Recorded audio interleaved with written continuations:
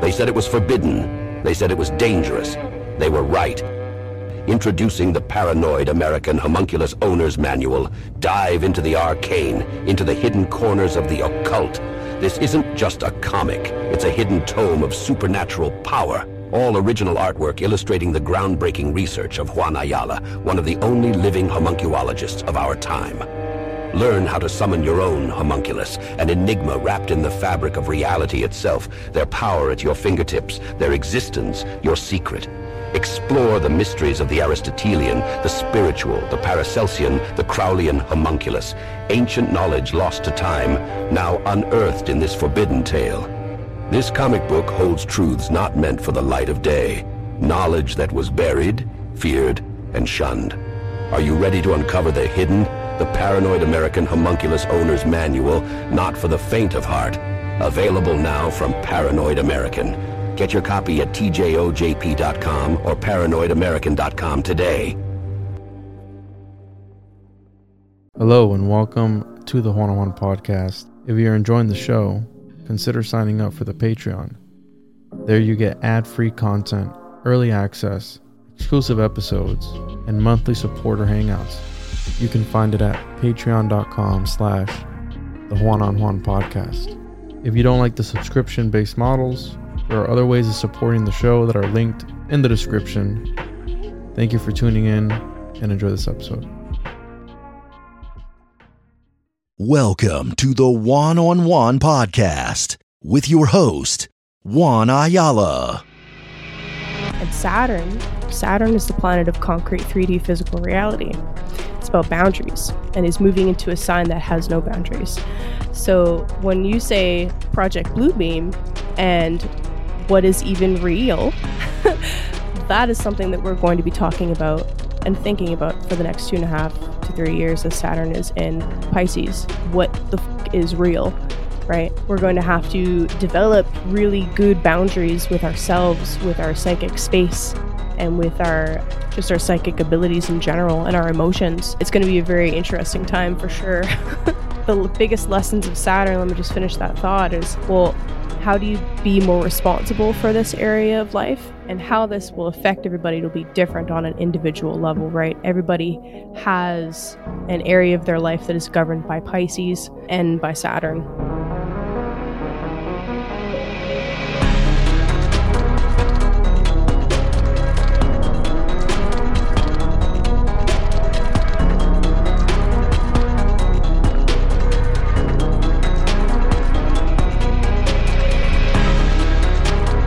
Welcome back to another episode of the One-on-One Podcast. I'm your host as always, Juan, and make sure to follow me on social media at the One-on-One Podcast, the One-on-One for the Occultist Monday, the comic book, patreon.com/the One-on-One Podcast, all that good stuff. Rockfin, you know where to go. The links are in the description. And today, finally, I have a local celebrity. She's been avoiding me for like 13 months, 12 months. Giving him the dodge. And here we are finally with Kayleigh. What's up, Kayleigh? Hey, Juan. I'm glad to be here finally. It's about time. It's about time. It's long overdue, but you know what? I feel like I needed that time in the background to gestate a little bit. Now I'm ready to be birthed as the homunculus on your show. Yes. The homunculus that you've always been and the homunculus that you need to be. And for those that don't know about you, Kayleigh, can you tell them where to find you? You did my first reading because I do think astrology is fake and gay, but we're going to be talking about that today. And where can people find your work? Yeah, so my name's Kayleigh. I go by Kayleigh Berkana. You can find me on YouTube. I do have a couple social media things. Telegram is probably the easiest and the thing that I update the most, but it's just at Kayleigh Berkana. Kayleigh, for those that are not watching and just listening, is spelled Kayleigh, and the Berkana is Berkana. But yeah, so I am an astrologer and a tarot reader. I actually got my start with divination reading Elder Futhak runes, so I started with that. And yeah, I read natal charts, and I actually have been nerding out quite a bit over worldwide events and the potential astrology that is affecting and influencing those things. So that's been fun to study. But yeah, every Monday I do a live tarot and astrology stream. I call it Moon Day Tarot. So I'll be going live a couple hours after we're done here to do that. And I've also been doing this podcast with the homie Romy. You may know homie Romy. He's been on your show a few times. We call it Moon Mysteries, and that's been a fun one. We're talking to all different types of people that either have their own theory or have written a book or have some kind of insight into one of the mysteries of the moon, whether it's one of the conspiracies surrounding the moon, whether it's a mythological take on it, or whether it's just an astrological take on it, whatever. We're talking to all different kinds of people and looking at the mythology around this fascinating orb that's in the sky. So that's a little bit about me right now. That's awesome. Yeah. And today we're going to be hopefully, I haven't opened it yet. It's still sealed. Ooh, yes. Revised art. This is the revised Manly P. Hall and Augustus Knapp deck. One of my favorites, which I did print my own version of this because I'm just a fanboy like that. And what ended up happening was it was sort of an experience because I needed to Photoshop every single image and AI enhance it because it's old. The original deck came out in 1929, so this is a copyright 1929 by J. Augustus Knapp, and they reprinted it once in 2012 and then again in 2022 because I bought this at the end of last year. And when I was going through the photoshopping of each and every single card, I could look at this symbolism much deeper, right? Because when you're working with something, you're inspecting it, and I had to do it one by one. So it took me a couple of weeks to do it. And when I finally was able to do it, I had a more of an appreciation. Now, I know you're not supposed to buy your own tarot deck, but I mean, come on. I mean, I think that's hogwash. I think you can buy your own deck. Oh, yeah. Also, I also have the Cthulhu deck that is on the way. I actually got an email today saying that in 3 weeks they're going to start shipping out. So I think it's been probably a year now since I've been waiting for that deck, which is that's pretty fun. Yeah, so that's really exciting. Honestly, I'm jealous as fuck. I'm excited for you to open that thing, and I can't believe you waited. I'm honored. Yeah. Thank you. I told you. I told you I was going to wait. You waited for me. Yes. Of course. Yeah, that's really cool. So what got you into all this? Because some people say I'm on the fence still about it. I don't know if it is real. I don't know if it's not. Because essentially, if you're able to, how it's been explained to me, this is what somebody hinted at one time with astrology, at least, that if they're able to, there's a key in astrology that you're literally able to tell the future or something like that. Is that true, or is that also hogwash, as you Canadians say, eh? Well, you can definitely pull out themes and patterns and have a general idea of how certain things will play out.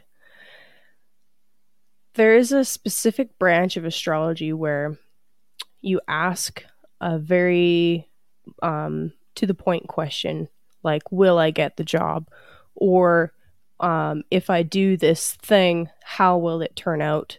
And you can cast a chart for that moment and see some themes and some like very specific and detailed things about exactly what's going to happen, which is really freaky. And it's crazy that it actually works. Anything from like finding a lost item to getting like a detailed report about how a very specific important event is going to go.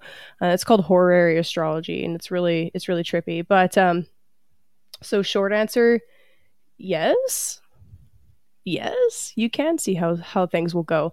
Now, that's where I think you run into problems with ethics, Because should you be looking at all of the future events all of the time?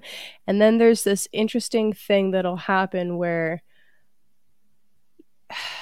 you can't ask a second question right away. You have to wait. It'll be the same chart. And I've run into this problem with the cards for sure. When you get into this kind of mode of operation where you're more just focused on something that you want for your own ego, or you just looked up horror astrology, beautiful. And like, let's say, I'm sure if there are any tarot readers or people that even just play around with cards listening right now, they'll know exactly what I'm talking about. You'll ask a question, you'll get an answer that you don't like, and then you'll keep going back to try and get a different answer. And then what I've experienced with the cards is it doesn't make sense anymore, or the cards will start trolling me. It'll give me like the worst possible outcome cards instead of the honest original answer that I got.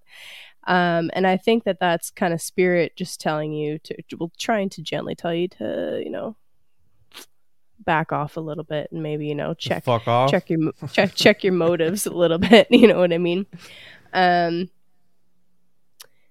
But yeah, and with that, I will say that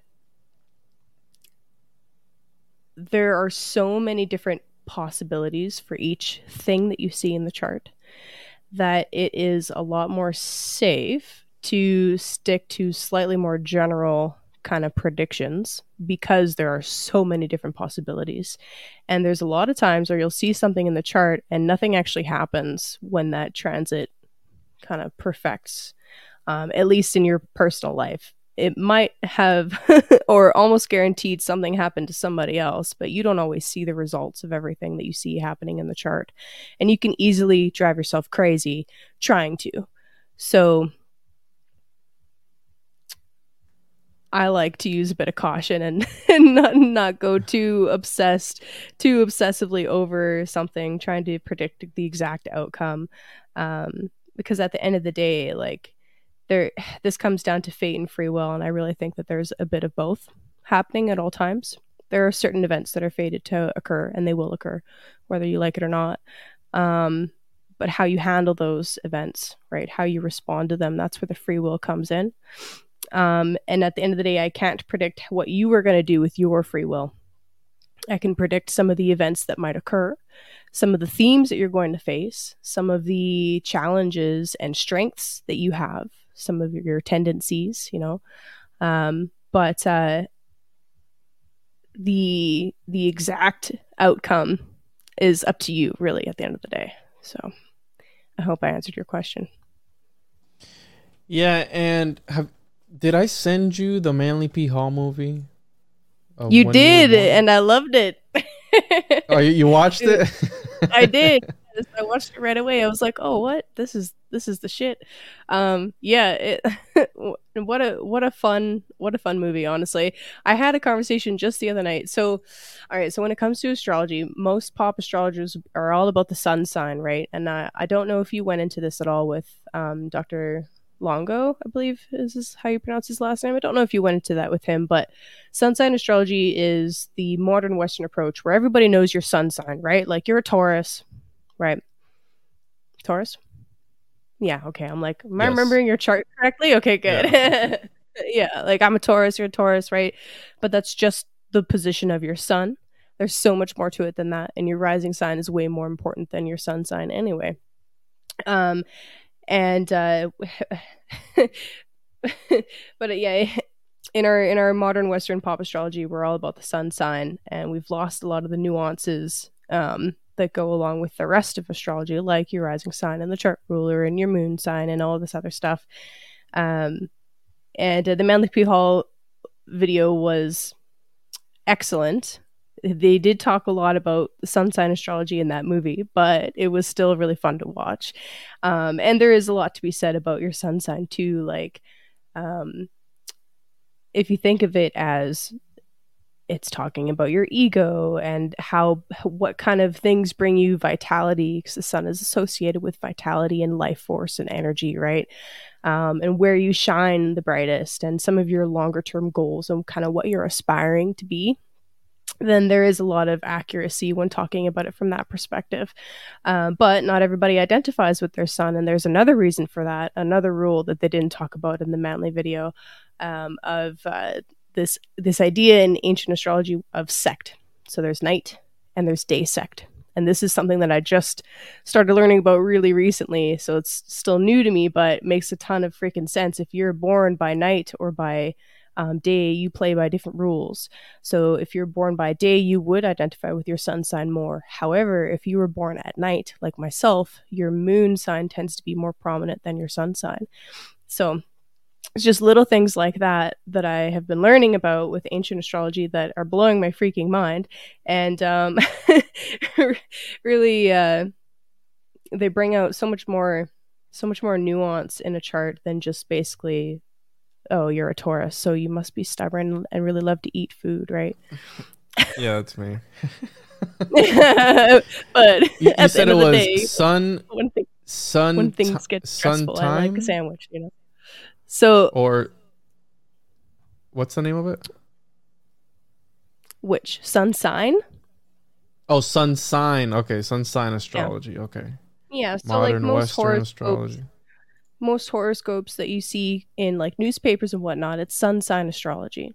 So they're talking about things from the perspective of your sun. So, oh, you're a Taurus, therefore stuff about Taurus. But like, for example, in your chart, you're an Aries rising. So Mars is much more important for your chart than Taurus and Venus. Although they are still important, they do still play a role. But where your Mars is placed says a lot more about the activities that you tend to do and the areas that you tend to focus on than your Taurus sun, for example. And when you did my reading, Oh, I have come so far since then. I want people to Yeah. know that Kayleigh at the time didn't know me. And that was kind of probably a bad idea on my part, like letting a person that I don't know do my sign reading, because it's like, I don't know if Kayleigh's gonna do something. I know she wouldn't, but you know what I'm getting at, right? Like it's people can do stuff with your astrological chart, and so you didn't know me, and the things that you said during that reading, and I don't know if it's not, is it generalized? Is it the same for everybody, where you kind of sort of shoot in the dark and you kind of find whatever resonates with you? Because to me, you were so on point with so many things, and I didn't even know you. I had never talked to you about on my personal life or anything, so I'm like, there's no possible way she. Lovecraft thing. Yeah, so because me and Kayleigh have podcasted before, but never one-on-one. So the you were just so spot on with some things that just kind of blew me away. It's kind of freaky, actually. So now I know if a chick asks you to, you know, what time were you born at, stay away. Definitely run away. Definitely run away. Yeah. That still cracks me up. Oh my gosh. Well, okay, so each reading is 100% unique because each person that comes across you is totally unique. So there are like some things that will be the same if I'm talking about two charts that are very similar, like for example, two people with the sun in Taurus like us. But based on the time of birth, everything in the chart changes. The whole house makeup changes. There's so there are certain things that are kind of generalized, like just the description of the flavors for each sign, right? Like everybody knows what an Aries is, everybody knows what a Taurus is, that kind of thing. Like that's the same.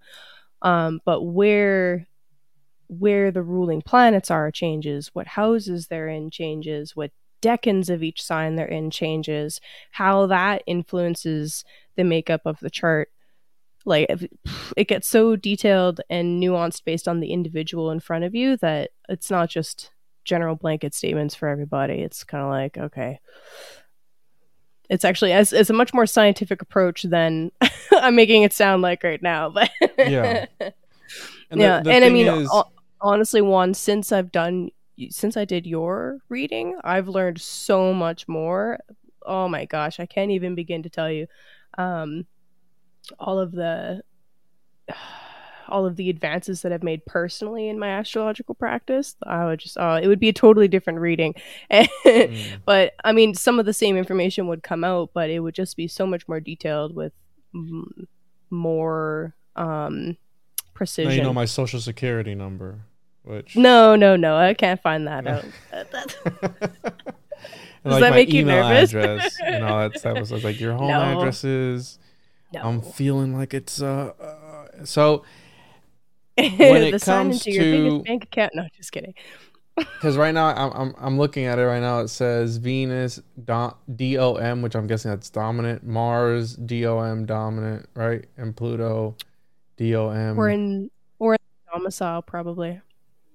Oh, okay. Well, I'm kind of ignorant when it comes to this. Either way, pretty freaky. Now, how does, because right, we get conspiratorial on this show because obviously they talk about astrology being a pseudoscience. You see that everywhere. It's a form of pseudoscience, et cetera, et cetera. But the problem with that type of ideology is that ancient cultures, ancient civilizations, the ancient people themselves relied heavily on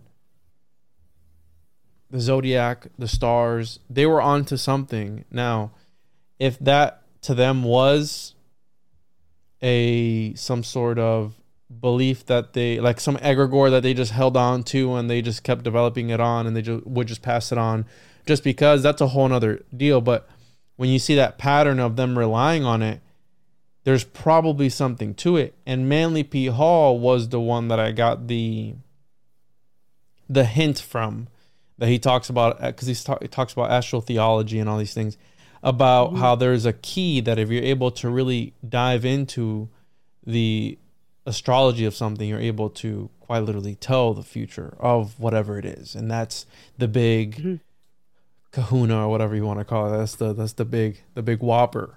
There's something occulted within this science, even if it's pseudo to some. That, according to, I always pull up Wikipedia because I just like to show everybody that Wikipedia is the tip of the iceberg. If you want to go deeper on whatever, because anybody can find Wikipedia. You Google it, it's real quick, boom, boom, boom. Now, if you want to go deeper, then you can do your thing. But I like to show the exoteric, which is Wikipedia, and then the esoteric stuff, because Wikipedia doesn't tell you the cool stuff. That you got to dig for that.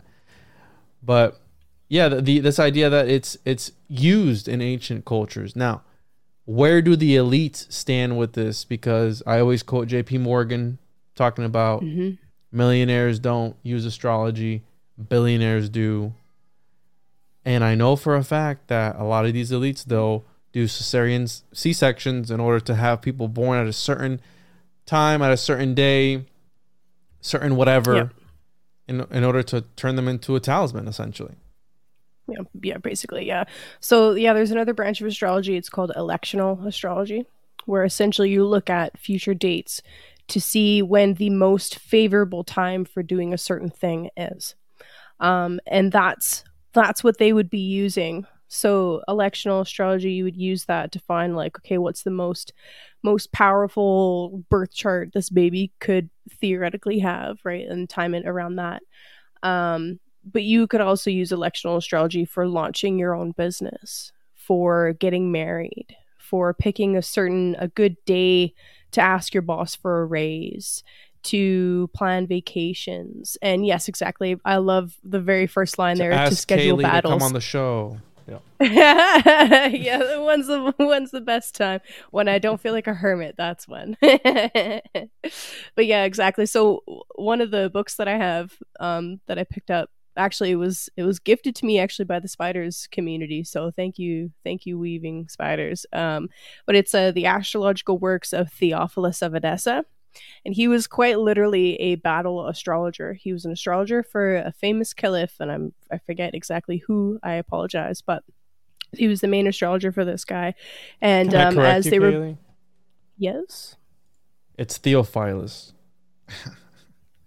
fuck off. Okay, so anyway. Sorry.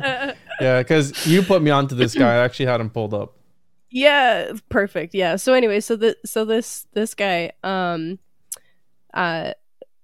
we have his writings, we have his journals, essentially his works, and he published them for his son, we believe. But essentially, they're a collection of how to tell the timing for when to go into battle, when to lay siege, and there's even things in there about questions for like, will a person successfully escape tyranny? If the slave revolts or if they run, will they escape their master, and like stuff like that. It's really fascinating. But yeah, so like astrology has literally been used for everything from if I go into battle right now, or if I wait till next week, when's the best time? Will I win the battle? And for a guy like that, he had to be accurate or they would fucking die. Okay, so and obviously he was accurate enough to lead them through, to assist in leading them through many successful battles, to the point where he left his name in history. So literally a battle mage. I think that's the most badass thing ever. But that's me. And if you're a Taurus, it's like, no, we'll do it next week. And then next week comes and then you'll be like, no, I'm going to do it again. I'm going to do it next week, I promise. And then you just keep going because I'm a procrastinator like that. But yeah, this guy, Theophilus of Edessa, I came across him. Actually, it was a weird synchronicity. I'm looking for the book. I was doing that was cool. Yeah, I think I showed you. I was doing some research on homunculus, actually. And I came across him on some works of Lynn Thorndike, and I'm trying to find it's the. Weren't you reading about werewolves that week? Yes, I was, because this Lynn Thorndike guy has written so many different magical subjects. Let me look him up real quick. I have millions of books. So A History of Magic and Experiment is his. It's a 2-volume series, and he wrote about this Theophilus guy. Let's see. Or actually, I think it might have been on another book, but by Lynn Thorndike, now that I remember. And it was something magic or something. Anyways, this guy is like an OG in writing about alchemy and everything. He translated a bunch of works. But he's one of those guys that if he didn't like something, how it sounded, he wouldn't translate it. So think about that. This is like some scholar who is just translating, where he's just researching and doing research and compiling information together. And if he didn't like something, if he thought it was too blasphemous or too grotesque, he wasn't going to translate it. Or he would write about it and be like, this is too gross to talk about. I can't talk about this. I'm not going to give it the time of day, which that's typical snarky scholar kind of guy, right? Like, oh, it's too good for me type of thing. But think about that when it comes to your history and how much you've probably been, how much has probably been omitted. And I always say his story, right? And I'm not trying to say that to be sexist, but his story, or her story, however you want to say, it's to the victor the spoils. So whoever wins is the one that gets to write what happened. And think about all the times that we remember something incorrectly. Oh, now, a lot. Zoom out in the macrocosm and how wrong all these historians must have been since the beginning of time, right? I mean, it just makes you think about that. Yeah. And so it makes looking for the origins of anything occult impossible. Like right now, I'm actually doing a bit of research into the first time tarot and astrology were put together and syncretized. And the only information I can find is about the Golden Dawn, and it's like nebulous at best. And like, oh my God, okay. So it's an interesting challenge, trying to find any kind of truth in historical stuff. So astrology and tarot are one and the same? Is that what they try to get at? Is that why they made their own tarot decks? They work together. And So I'll give you a quick example. Obviously, all of the cards have some kind of astrological significance, right? Like there's the sun card, the moon card rolls. It has the Pisces glyph on it, and that kind of stuff, right? Emperors, Aries, etc. Each of the pip cards, so each of the 2, 3, 4, etc. of the four suits, four elements.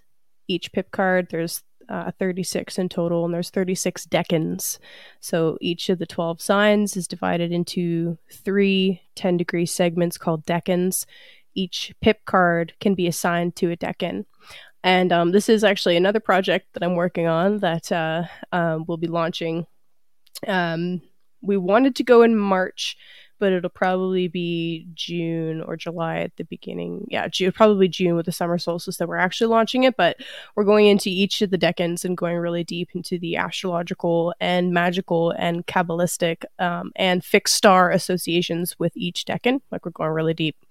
But anyway, so each pip card can be assigned to a decan, and it describes some of the themes of that decan. So trying to find the origin of who decided to link these two together and why. So far, the only information I could find is it's the Golden Dawn that did it first. So were they actually the first to do it, or were they just the first to publish about it? You know what I mean? And where did they get that information from? And what exactly did they bring together to syncretize to put this information out to begin with? Some of it's our sources that we do know about, and some of it's sources that we don't know about. Right? And that's thus the nature of secret societies. We might not never know. And not only that, but I always tell people that magical systems are meant to be modified. They're meant to be used in whichever way you see fit for whatever operation that you're doing. And I mean, we're talking about the Golden Dawn, which they were doing a whole bunch of stuff, and you have Crowley going in there too and switching a whole bunch of things up, and not only that, but breaking away and starting his own thing after the fact. So of course it's going to be different. And now I think even Nostradamus was linked in there somewhere too, where they had like some drawings of his. I'm going to look it up here. They had some drawings of his. I think that was linked to the tarot. I don't know. Have you ever heard about that? No, but I'm glad you're bringing it up because I need to do more research before we launch. So let's get into it. Let's go. Let's see here. The Lost Tarot of Nostradamus. Yeah. So apparently... Crazy. Now, we know Nostradamus was like... I remember hearing about him when I was in... I want to say middle school and high school. How on the History Channel, like Nostradamus predicted the end of the world, this and that. But I'm sure that there are some... Because this is linked to Vincent Bridges, a esoteric scholar that I like a lot. He's passed away now, but he was a Nostradamus esotericist. So there was these drawings. I'm trying to find them.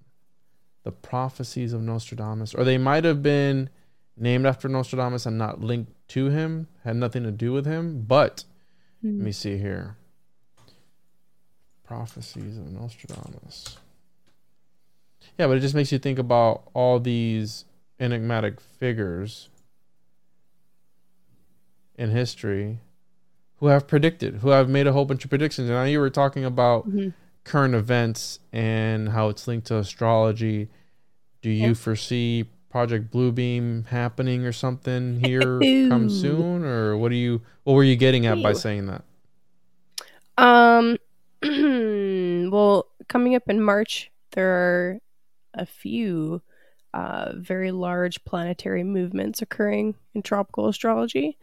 Pluto is changing signs from Capricorn into Aquarius. Aquarius is the sign of like science and networks and all this interesting telecommunications type stuff. And I probably should have started with Saturn, but fuck it, let's go for Pluto first. What we saw so part of making predictions and looking forward is you have to also look backwards at what's happened previously. This is part of the process of pattern recognition, and part of the scientific process for going about making predictions in the first place is you need to know what happened previously. So what happened when Saturn crossed over from Capricorn into Aquarius the first time? That happened in March 2020. What happened in March 2020? That thing hit, right? Yeah, that thing hit, and all of a sudden we were censored from speaking about it, censored from all. And you still are. Doctors and scientists were censored. Exactly. That's why we're kind of speaking in code, right?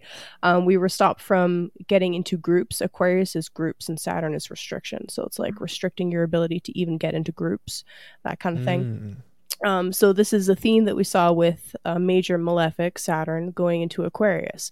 Now, Aquarius is also rebellion. Aquarius is also,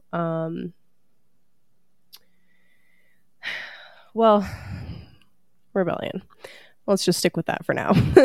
So as Saturn moved into Aquarius, we saw all kinds of stuff happen that summer as well, with different riots taking place in various cities for different reasons, right? We had the George Floyd stuff, and all that fun stuff that we're going to just gloss over right now because we don't have the time. But so this is a major kind of like key for Saturn in Aquarius, right? Then Saturn retrograded and then moved back. And as Jupiter came, the Saturn-Jupiter conjunction occurred at 0 degrees Aquarius again. So, boom, another big planetary thing happening at 0 Aquarius. When that occurred, we had the cowpoke mandate start rolling out. So again, another scientifically themed thing beginning right then at that point. So as Pluto comes to move into this degree, well, Pluto is about power and control, but also rebirth. So I think with the theme of Aquarius being all about science and technology and all that lovely stuff, and Pluto being power and control, I think a theme that we're going to see crop up even bigger is more of this power and control through scientific means. I mean, they're already hinting at 15-minute cities and climate alarmism stuff, and we're now seeing, I'm sure you've heard about like all the different flying objects that they're claiming to be out there that they're shooting down. Whose are they? I don't know. I think they're ours, or it's bullshit. I don't know. So there were already seeing hints of what could come with Pluto and Aquarius. So that's just a kind of a small kind of black pill version of that. Now, on the flip side of this, I feel obligated to say actually that whenever we're looking at a transit like Pluto's, or any of the planets really, we're looking at both sides of the spectrum. So what's the worst case? What's the best case? And like, what is the higher purpose of that supposed to be? And with Pluto specifically, it's about taking everything that's corrupt and bringing it to the surface. Everything that needs to be composted, that needs to, essentially die so it can be reborn, bringing it to the surface. So I think we're going to see a lot of stuff about the medical system in general and elitism as well. Aquarius has this knack for being about two different layers of society, right? The glyph is two waveforms, one on top of each other. They're separate and parallel. So I think we'll also see on the positive side of things, I think we're going to see a ton of networks being built out that are parallel networks. I think we've already begun to see that, but I think it's really going to thrive, and we might even be forced into a situation where we have to. But again, at the end of the day, it's about what is corrupt about the sign of Aquarius and the themes of Aquarius, and that comes down to like AI and transhumanism and all this super lovely stuff that we're seeing pop up. And are those things using you, or are you using them? For example, we're talking over the internet right now. We're using Aquarius themed technology, but are you addicted to your smartphone? Right? Like, are you sucked so far into the metaverse that you'd rather live there than in the real world? I think those are very real, pertinent questions that we're going to be answering over the next 20 years. So anyway, Pluto and Aquarius is an interesting and not very fun transit, but I don't think Pluto's ever really fun. It's just it is what it is. And also in March, Saturn is moving from Aquarius into Pisces. So Saturn has a 27 to 30 year transit. So he won't be back to Aquarius for another 30 years. As he's moving into Pisces, we're moving into your Saturn return. I remember that from your chart. That'll be interesting. Pisces is all about, it's extremely nebulous. It's about spirituality and life after death and beauty and artistry and healing. But when does healing occur? Only after there's been some kind of injury, right?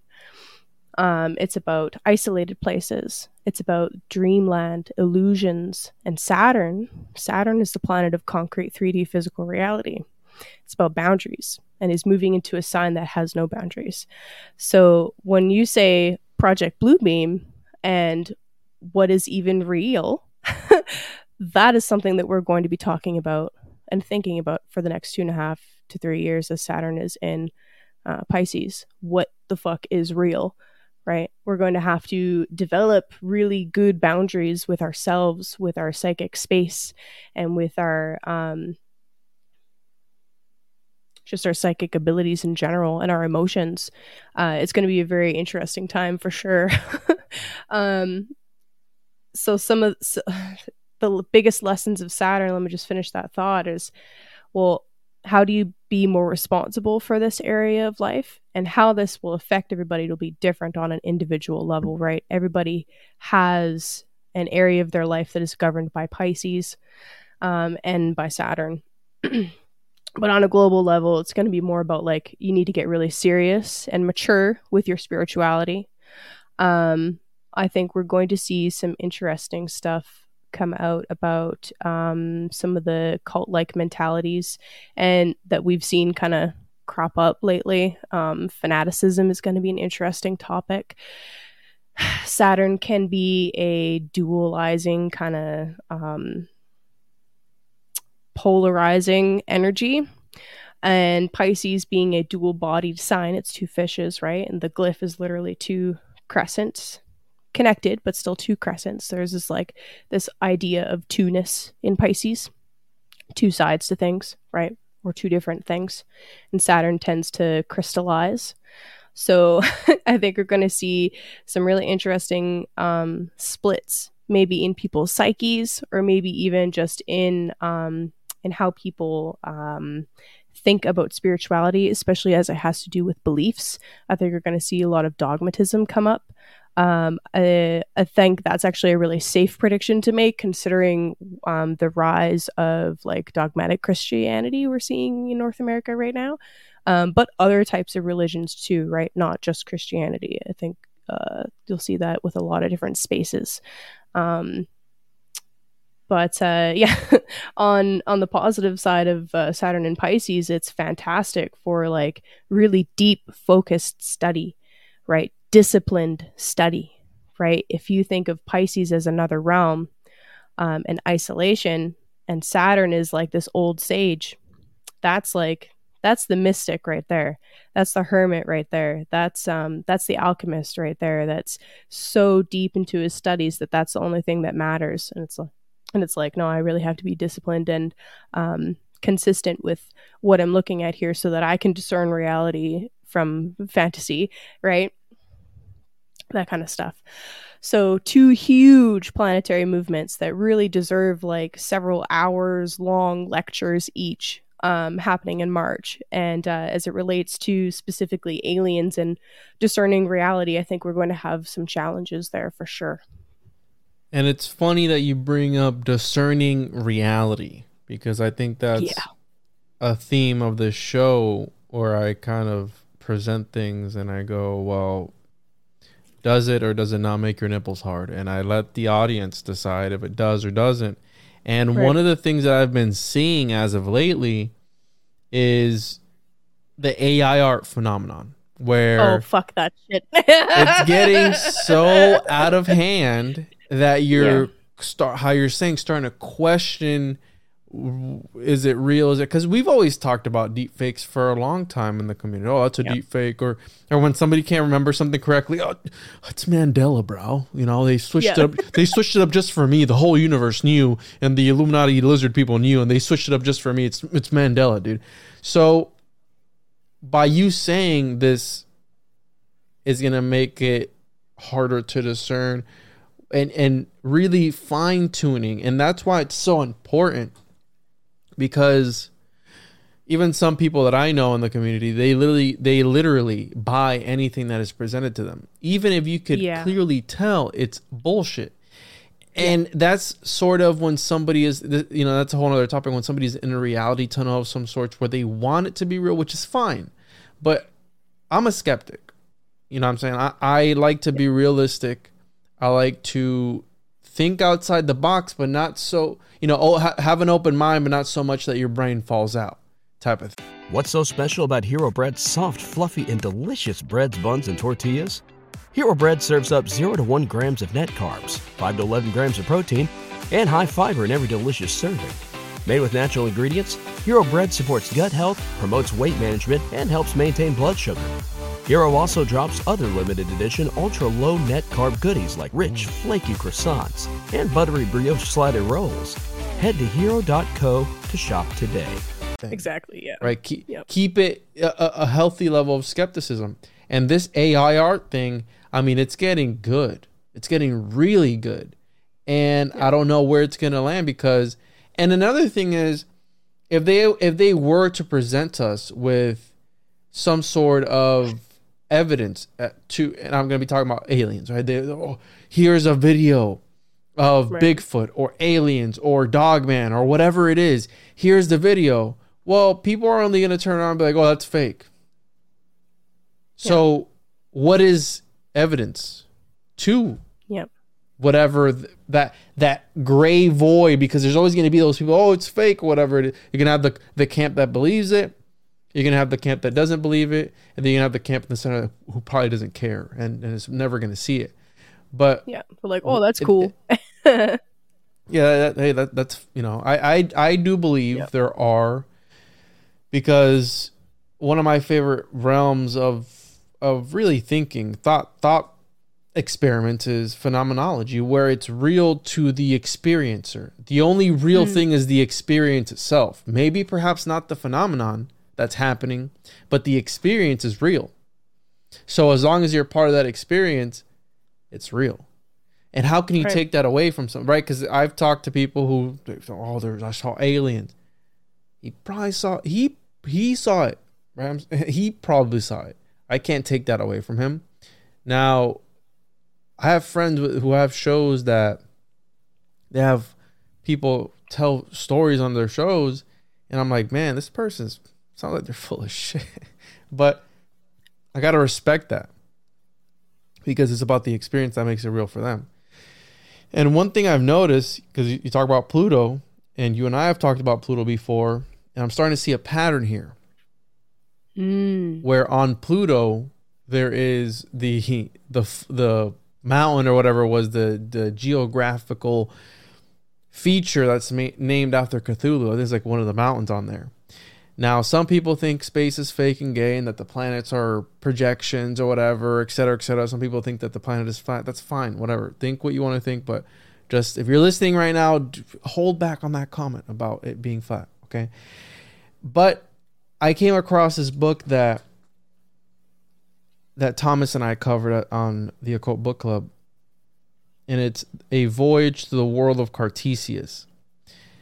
And one thing that I noticed was he was talking about, essentially the book is the first time they ever use outer space in the science fiction realm. Ooh. The first time ever. It was from 1619, I believe it was, and then it was published in 1694.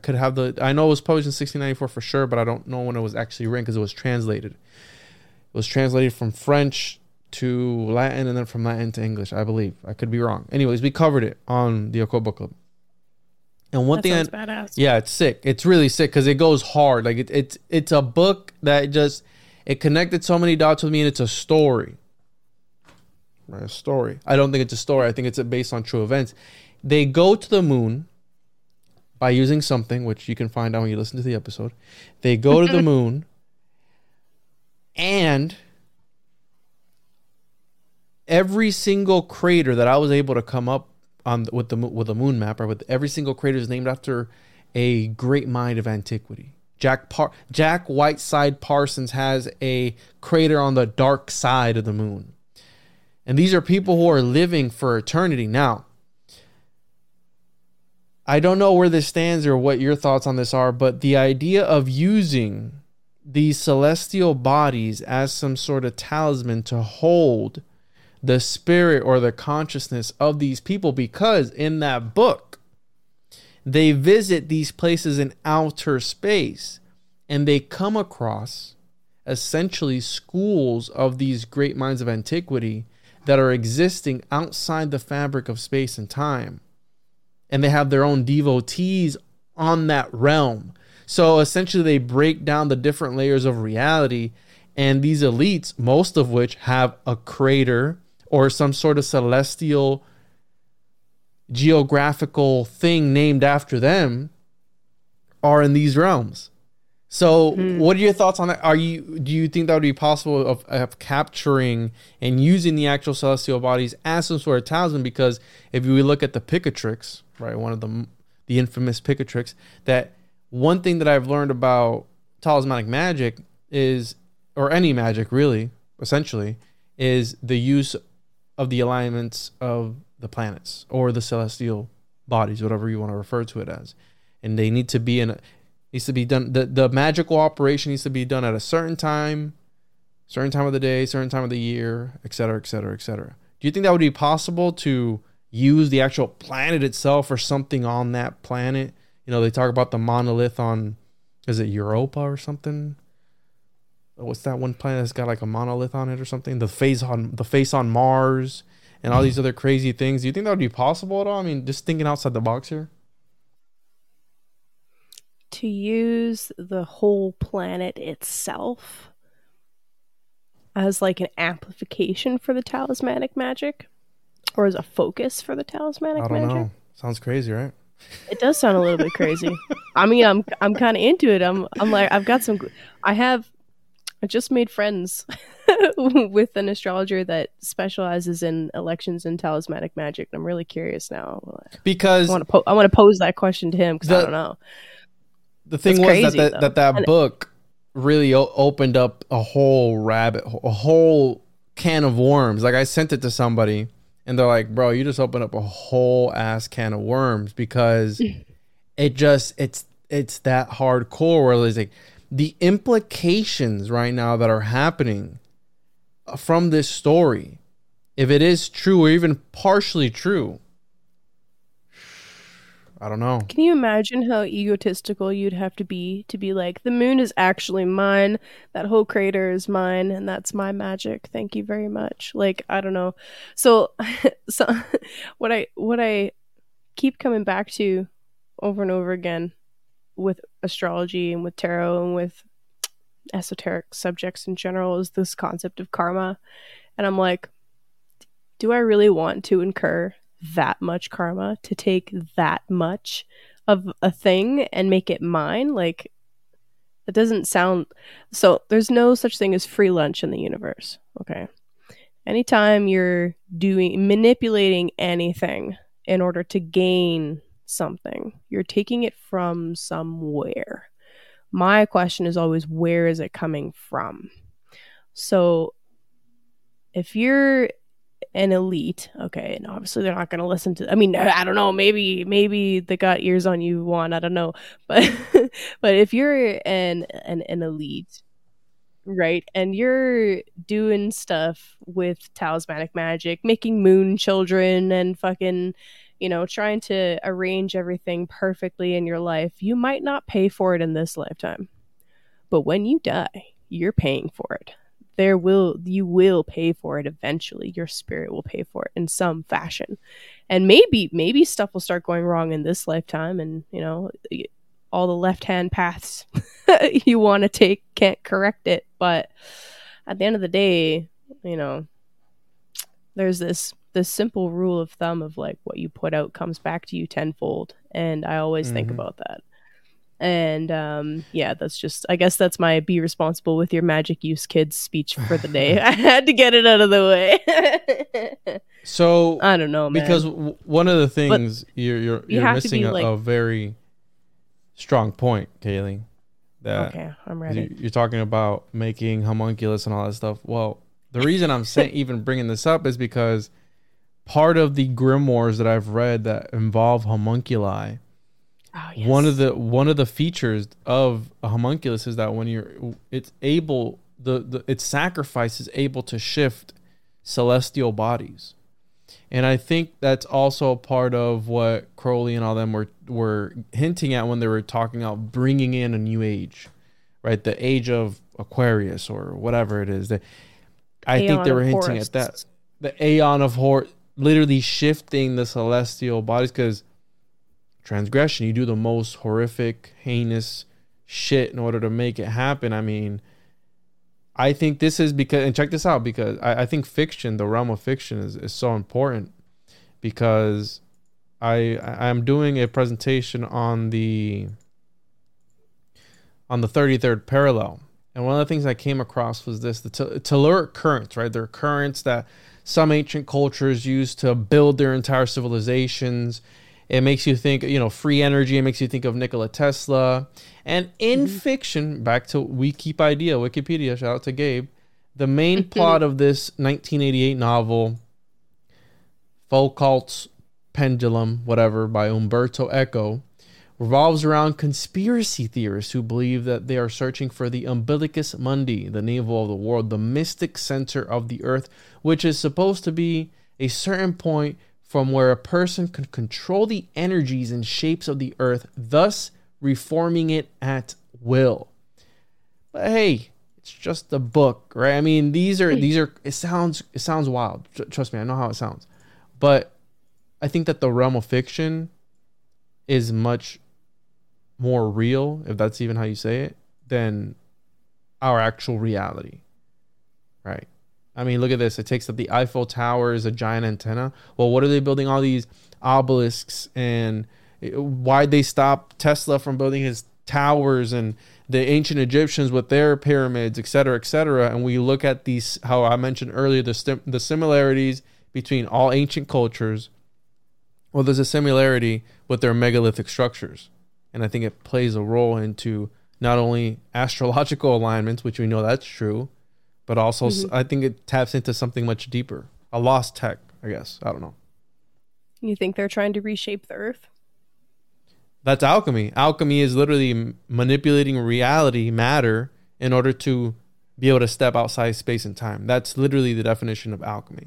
When the magnum opus happens, the flash of light from that magnum opus will literally restructure your DNA, and you're able to step outside of space and time and manipulate it from there.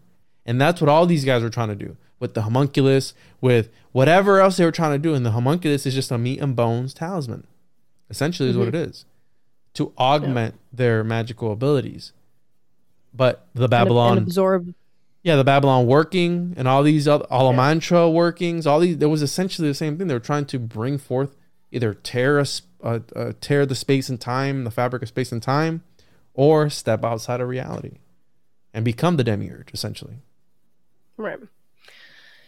Yeah, I guess I bring it back. Well, I don't know. Part of me wonders if... So, like you, I had a very Christian upbringing, right? So my mom was like, "Thou shalt not suffer a witch to live. No Harry Potter in this house," kind of like, right? Like,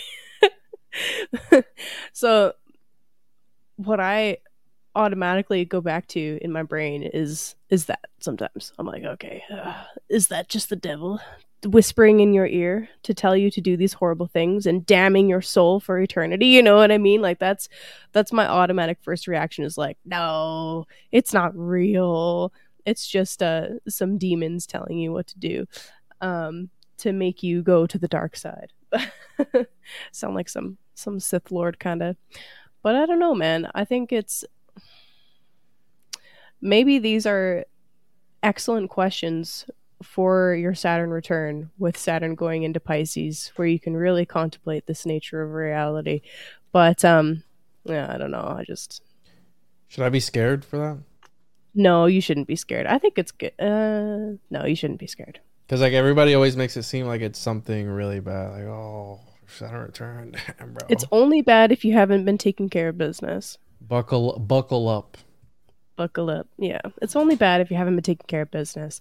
And like that's so we have a tendency, I think, as humans to just want to lay blame to outside things, right? Like, oh, it's Mercury retrograde, that's why my phone broke. Well, no, we're using a phone These case, fucking demons. Yeah, exactly.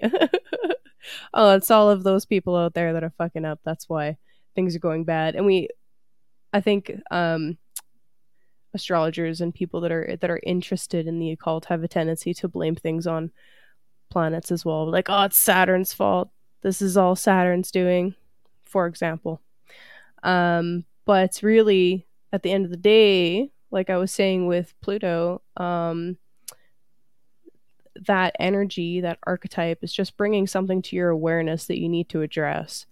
And if it's something that you've been putting off, that you haven't been addressing, then it's going to come and be very loud in your face. And that's when things go wrong, right? So with the Saturn return, Saturn's themes are all about responsibility and maturity and discipline and dedication and all of those lovely words. So if there's something that you've been neglecting, right, Saturn's going to bring your awareness to that thing so that you have to take care of it. And with the Saturn return, there's lots of challenges and obstacles that come up, but some people go through their Saturn return and it was like it was nothing. And I think that those people are just paying attention a little bit more to the areas of their life that require a little bit more heavy lifting. But yeah, for some people, like for myself, my Saturn's in my second house, which is the house of money, resources, values and valuables. And I literally had my income reduced a significant amount, and then actually went through some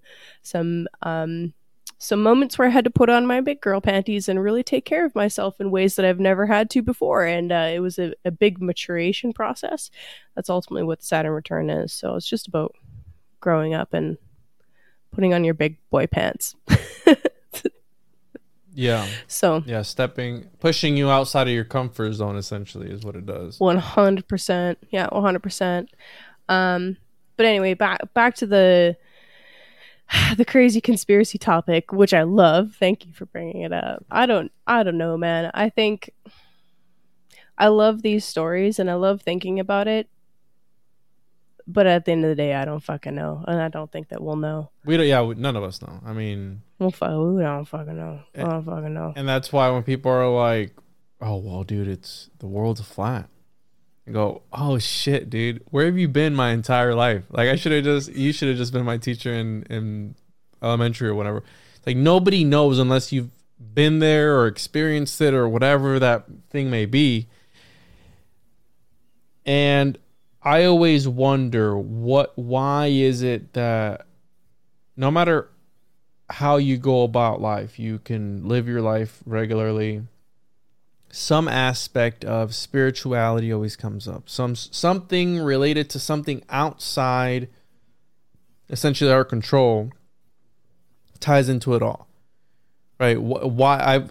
Sometimes I'll be driving down the road and be like, why are gods real? Why is religion a thing? Why is magic a thing? Why is the occult a thing? Why can't we just live like regular human beings and not have to worry about anything outside? But I do believe that there are layers upon layers upon layers, and it might be homunculus all the way down. And that's what reality consists of, just a whole bunch of little dudes. Just a bunch of little dudes. Yeah, just a bunch of little dudes. Gross. Yeah, I don't know. I get nervous contemplating that kind of stuff. I don't know. I think it's that's my own shit that I got to deal with. But but I don't know. Where do I want to go with this? So I'm gonna bring up here I have this guy pulled up, Nostradamus pulled up. Oh, you here. found it. Excellent. Well, I found something. I didn't find what I was looking for, but it's just weird. So for some reason, I thought he was like Middle Eastern, but he was French. And the Latin, so his name is actually Michael de Nostradame, 16th century, and usually Latinized. So Nostradamus is his Latin name. He was a French astrologer, apothecary, physician, and reputed seer who is best known for his book Les Prophéties. So it's a collection of prophecies, essentially. And it was in the form of poetry. So let's see here. Collection of prophecies by French physician in 1555. And the first edition, 3 whole centuries, 53. So the thing that stood out to me was this here. Oh, I scroll down. Occultism. Another visit to Italy, Nostradamus began to move away from medicine and towards the occult. And that's something that you see in these guys back then. They go from the scientific approach of things to the occult. If you look at John Dee, he was another famous astrologer. He was very scientific, super religious man. And then when he had the biggest library in Europe at his time, he's like, listen, I've already learned all the knowledge that this mundane world has to offer. I need to step outside and get information from some higher source. And that's the famous Faustian pact. How you're saying, what if it is a little demon or a little homunculus in your ear, like, hey Kayleigh, what are you doing? Like, it's like trying to tell you something. Are you gonna take the bait? It's like, I'll reveal to you, how you're saying, your karmic bank. I'll reveal to you all the answers of the universe. You kind of sort of have to give up your soul. I mean, that's not a big deal. You just give up your soul to me, and we'll make it happen, right? And so he wrote an almanac too, 1550 for the first time printing, and he was encouraged by the almanac's success that he decided to write one more annually. Taken together, they are known to have contained at least 6,338 prophecies, as well as at least 11 annual calendars, all of them starting on January 1st, and not, as is sometimes supposed, in March. It was mainly in response to the almanac, the notability, and the other prominent persons from far away. So, asking for horoscopes and psychic advice from him. He made bank. He made bank. Wow. Whoa. I want to know what came true from all his prophecies. Wait, go back up. Hold on. I was reading a sentence there. Which one? Go back up. Keep going. A little more. Okay, wait. Right there. It was mainly in response to the blah, blah, blah, blah. Though he generally expected his clients to supply birth charts rather than calculating them himself. Savage. Oh my gosh. Okay, sorry. Keep going. Because that's a lot of work to calculate a birth chart by hand. It is a lot of work. So that means his clients would have had to have gone to a different astrologer, paid money for them to cast a chart, and then bring it to him. Like, wow. This guy was an OG. Nostradamus was a servant of evil. Some people thought Nostradamus was a servant of evil and a fake or insane, while many of the elites evidently thought otherwise. And that's the thing, right? Look, Catherine de Medici, wife of King Henry II of France, was one of Nostradamus' greatest admirers. After reading his almanac for 1555, which hinted at unnamed threats to the royal family, she summoned him to Paris to explain them and to draw up horoscopes for her children. At the time, he feared that he would be beheaded, but by the time of his death in 1566, Queen Catherine had made him counselor and physician in ordinary to her son, young King Charles the Ninth of France, I guess, right? IX. Wow. Okay. So, yeah, this guy was on some shit, man. 6,300 prophecies. That's a lot. That's wild.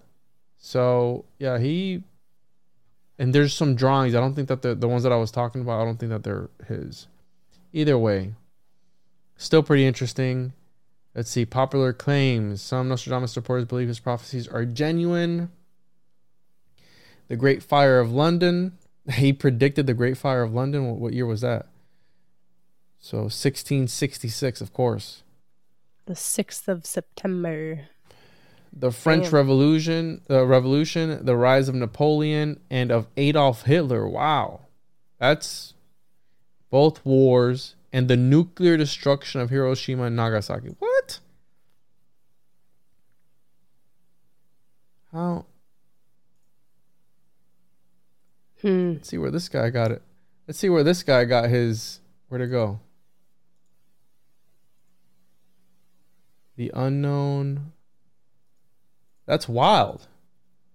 So it's in this book, The Illustrated Prophecies. Okay, I'm not gonna read 512 pages, but all right. That's crazy. That's pretty. That's big. That's what they're claiming he predicted, not what he actually predicted. That's what we think. No, it happened. Or Kayleigh, what they claimed. I believe it. He looks like a cool guy. Popular authors frequently claim that he predicted whatever major event had just happened at the time of each of their books' publication, such as the Apollo moon landing in 1969, the Space Shuttle Challenger's disaster, the death of Diana, Princess of Wales, September 11. What? Interesting. Okay. So who knows? What if this guy, Kayleigh, let's take it a step further. What if he figured out a way to affect reality? Like a death note, right? He wrote it down. It's like, hey, this is going to happen. And then it happens. Or the Occam's, what I like to think about is that the human consciousness has power. And I had an occultist tell me that by writing it down, it's being solidified. Because vowels quite literally hold together reality. Okay, that's Kabbalah, whatever you want to call it, like the relation between numbers and letters. I think it all goes back to mathematics, and that's why Daddy Pythagoras said all is number. And so they told me that one in numerology, and when they write it down, it's solidifying whatever that is. But there's also the aspect of, hey, if you read this enough times, what about a self-fulfilled prophecy where everybody feeds that egregore all together? Like, oh, shit, it's going to happen. It's going to happen. It's going to happen. Things like entrainment. And then it happens. What is that? So entrainment is this interesting phenomenon where the brain will automatically attune itself to certain frequencies, well, to any frequency or sound or rhythmic thing. So when we focus on different symbols, or when we study different topics, or when we look at specific things, our brain becomes entrained to that thing. So watching movies is an entrainment. Listening to music is entrainment. Any kind of like drumming is entrainment. So what my question is like, let's say you just buy a brand new car, right? And it's a special kind that you don't really see around your town very often. But then as soon as you buy it, all of a sudden you see that car fucking everywhere. And you're like, wait a minute, I thought nobody else had this freaking car. Those fucking demons. But it's like, were those cars actually there the whole time? Or are you just able to see it now because you've been entrained to that thing? Right. So this is kind of what I go back to a lot is, one of the things I go back to is thinking about this. It's like, okay, if I'm looking at the astrology really deeply and I'm looking at the symbolism and I'm trying to pick out what kinds of events are going on, and then I go and look at the news, am I just picking out those things that match the themes because I've been entrained to see those themes? Or is it actually happening more often because of the astrology that's taking place? Like, I don't fucking know. I don't know the answer. And that makes it hard to approach this stuff with like a scientific mind, because you know, just by the nature of us studying a thing really deeply, you become it. If you stare into training with it. If you stare into the abyss long enough, the abyss stares into you. If you investigate monsters long enough, you become a monster. That kind of thing. Wow. So I don't know. Kayleigh, I think you can really drive yourself crazy looking into certain types of rabbit holes, and I think it's really important that we practice discernment about how much time and energy we spend on certain rabbit holes and in certain areas of study. And I think that is going to be also another important topic for Saturn and Pisces, is how much time, Saturn, are we dedicating to alternate realities, Pisces, and different ways of thinking. And also, like, let's not forget, real quick, just side note, Pisces is about artistry as well. And I mean, are you going to let the AI build art for you, or are you going to go and put your hands onto the clay yourself? Like, I love that. Be careful how much time you spend in holes. I mean, that's essentially what... Any holes. Any holes. Any hole can be bad. So I wanted to... Yeah, I love that. That's really beautiful. But when... Like, you perk me up when you go, oh, you know, shifting of realities and how much time and different portals, like anything like that, just really like, oh. And I wanted to open this while we were here. Yes. Speaking of time and portals, fuck yeah, let's do it. All right, so this is a replica. For everybody listening and watching, okay, Juan doesn't even believe in this shit, all right, yet. He has his first tarot deck. So this is momentous. Some ASMR. You are witnessing history at the moment, okay, friends? I'm going to give it a good sniff. Opening his first tarot deck. Does it smell like paper? I love paper. The outside actually doesn't smell like anything. Plastic? No. Boo. Boring. So this is a replica from the original deck of 1929. So this is it's got a really beautiful slip cover with that golden foil there. And it's got a sticker like the original, right? The original deck is like $700, and that's why I didn't get one, because I'm like, and even then, I was hesitant to get this one. Yeah. So it's got a little slip case there, and then it's got look how cute this little book is. An essay on the Book of Thoth. So prepare to accompany a special deck of the tarot cards in 4 colors by J. Augustus Knapp. And this guy was pretty OG. That is the most badass tarot booklet that's ever come with a tarot deck ever. Hell yeah. Look how tiny that is. I'm going to need a magnifying glass to read this. I think I might actually have this essay already, this book somewhere. But don't mind my cuticles. I chew on my cuticles like crazy. It's my anxiety. So got this little booklet, which is pretty cute. And here's the deck. So they are straight cut. Like the original, straight cut. Ooh, no, and they're not corners. They're not like a big tarot deck. It's standard size. It's mini. Oh. Okay, so these look pretty good. Are they glossy? No, they are matte. So let's see if we can. Let's get it to focus. So I don't know. They're like kind of semi-gloss, I guess. I don't know how you. You see, they're not too shiny. Yeah, no, that's nice. That's nice. So we have the Fool here. You have the. Can you help me here, Kayleigh? Because I don't know. Magician. That's the Magician. That's okay. That's the High Priestess. Oh, she's beautiful. Look at that. Wow, it's the Empress. So I'm going to say right now, I think this looks a lot better than the one that I printed up. That's the Emperor. Yeah. Badass. Looks sick. That's so cool. Ooh, and the Hierophant. Or the Pope. Le Pep. And then it goes right into... Oh, yeah. No, there's the Lovers. That's cool. Yeah, the Lovers card. The Chariot, my favorite. Badass. It's a woman, I think. Or they, them, okay. I can't assume. This deck's got Justice as card 8, okay. And the Hermit. That's you? Badass. Hermit? Yeah. Yeah, so elusive and hard to get a hold of. There's the Wheel. That's cool. And then, what do they call it in this one? Strength, okay, La Force, yeah. And then the Hangman.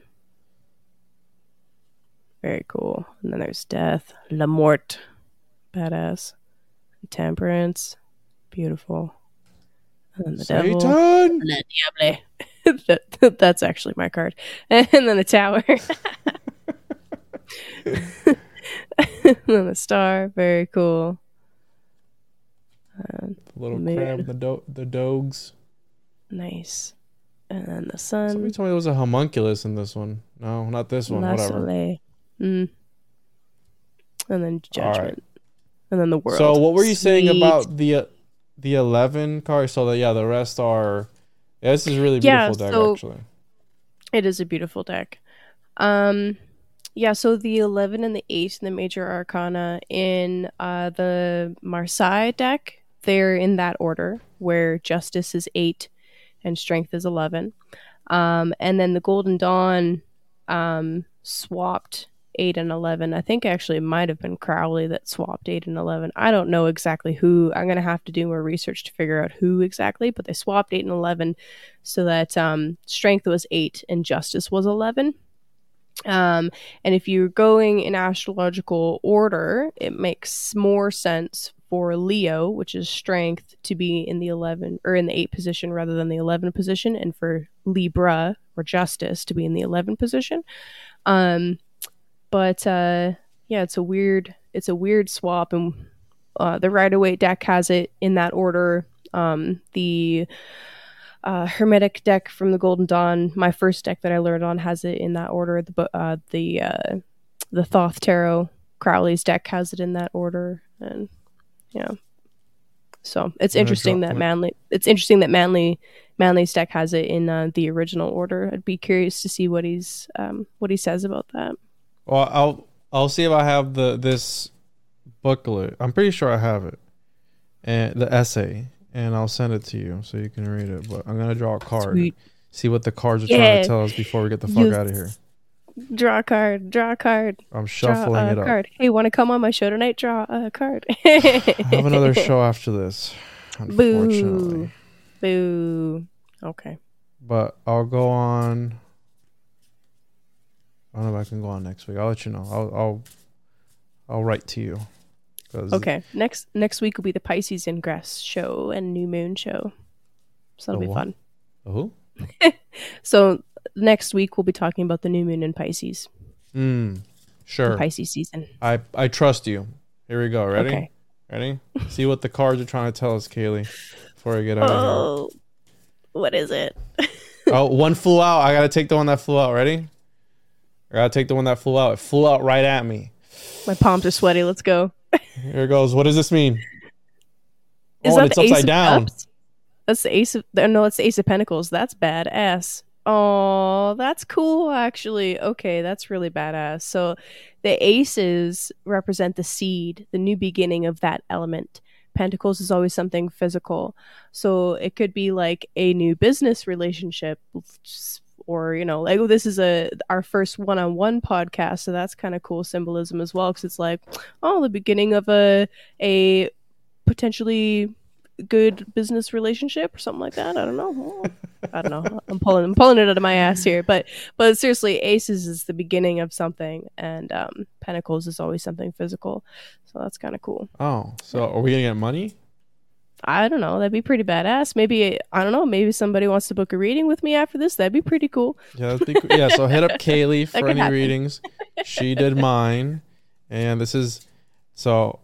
I'll be honest, I bought 3 of these decks because I don't know when they were gonna. I didn't know when they were gonna print them again. So if they go up in value, I have 3, and that's an interesting investment that you've made. That's an Ace of Pentacles kind of thing.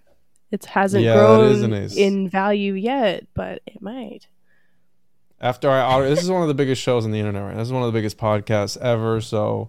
By me just holding, I'll sign it for anybody who wants to buy it. Yeah. And yeah. So for those that want a reading, a creepy reading of how accurate, and I know I at least one other listener of the show I know got a reading from you. I don't know if anybody else has hit you up, but yeah, it just kind of freaked me out because I was like, I don't even know this girl, and she's like pulling all this stuff that's too accurate. I don't know.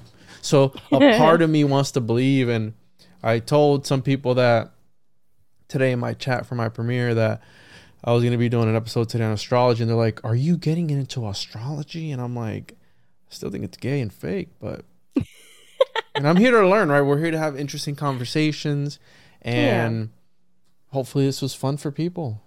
I learned a lot, and yeah, it was great. I think it'll be really interesting for you now. So March 7th, okay? I want you to keep this date in mind. March 7th is when Saturn moves into Pisces. I want you to watch and kind of like just observe what's going on around you and how the conversation shifts in your chats and how, you know, maybe even some of the guests that you bring on might start suddenly change in some way, or like, you know, you'll see some different world events. Just keep in mind the themes of Pisces and the themes of Saturn and observe, right? Because this is actually how you learn astrology the best, is through observation. So. Interesting. So if my wife starts treating me differently, I know it's Saturn's fault. Blame it on Saturn. Fucking Saturn. Just blame it on Saturn. Yikes.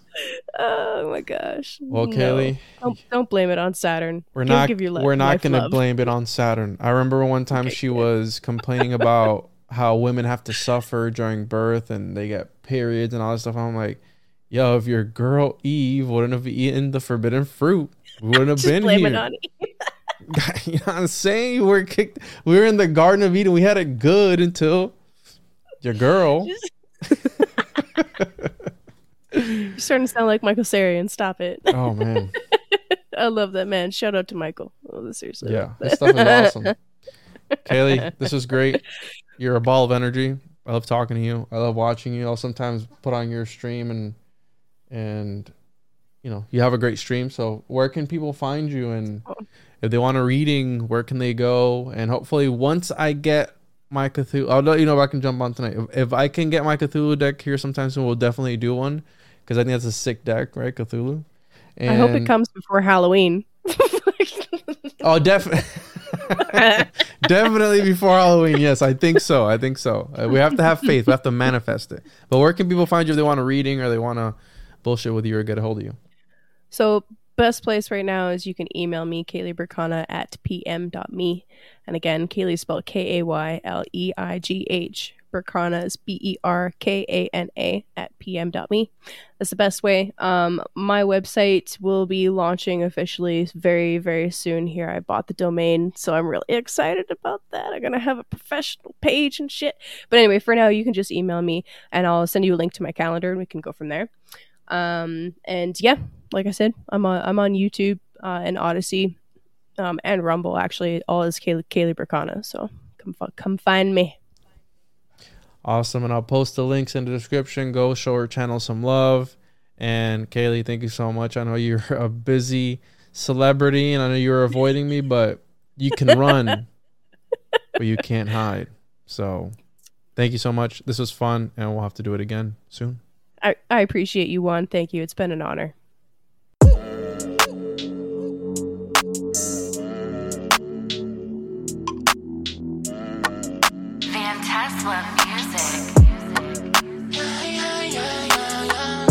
I'm feeling what shocks us does a sin. We just love what's toxic and we binge.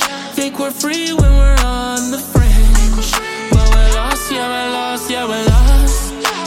Ropes full of death and bones. Or are we leave when we chase the most? What we acquire will decompose. What do we want, do we want, do we want? Shadows dance on the cave from our masters. Fires closing in behind us, it don't matter. Puppets dancing to the flicker, hear the laughter. And we just think that it's normal in the past. Become our names into one. With the flames, with the flames. Jesus prayed in the garden while his friends slept. We're just broken pieces to the gold and no missteps. I'm here to break down all your idols, ritualistic. If you don't like it, I don't speak in euphemistic terms. The world is run by Charles Montgomery Burns. They keeping it hooded like CERN. They've done it in thirds before the earth was occurred. And all the friction I'm getting is warranted when your chambers don't echo. The insurance needed for what I be saying don't come from progressive or geckos. And why you popping Prosecco if you ain't putting in labor? I'm taking shots of espresso. Every second I favor more than the last. We never get a return on time lost. Look the divine laws, but people looking to wrap it like tacos with lime sauce. Hey. I never cared too much what they saying. Matter of fact, what I'm saying, I ain't here to explain it. On the levels, all they see, but they don't see my creator. Campaign of politicians for your souls, no debating. But softer than eggs, I'm calling them Benedict Arnold, I got me a chopper. Most of our collars are blue, most of us can't even afford one. Lining up for new iPhones and Jordans. It ain't our blessings and we praying for misfortunes. On others, on our socials, feeling so important. I'm breaking you down, ain't here to make you feel comfortable. Just avowing the opposite sex while creating the monsters' hotness. These hells we create for ourselves. Timelines are nothing but cells. Shadows dance on the cave from a master. Fires closing in behind us, it don't matter. Robots dancing to the flicker, hear the laughter. We just think that it's normal in the chapter. Become our names into one. With the flames, with the flame. When they think I'm going left, that's when I'm going right. Looking back into the cave, I wanna help you.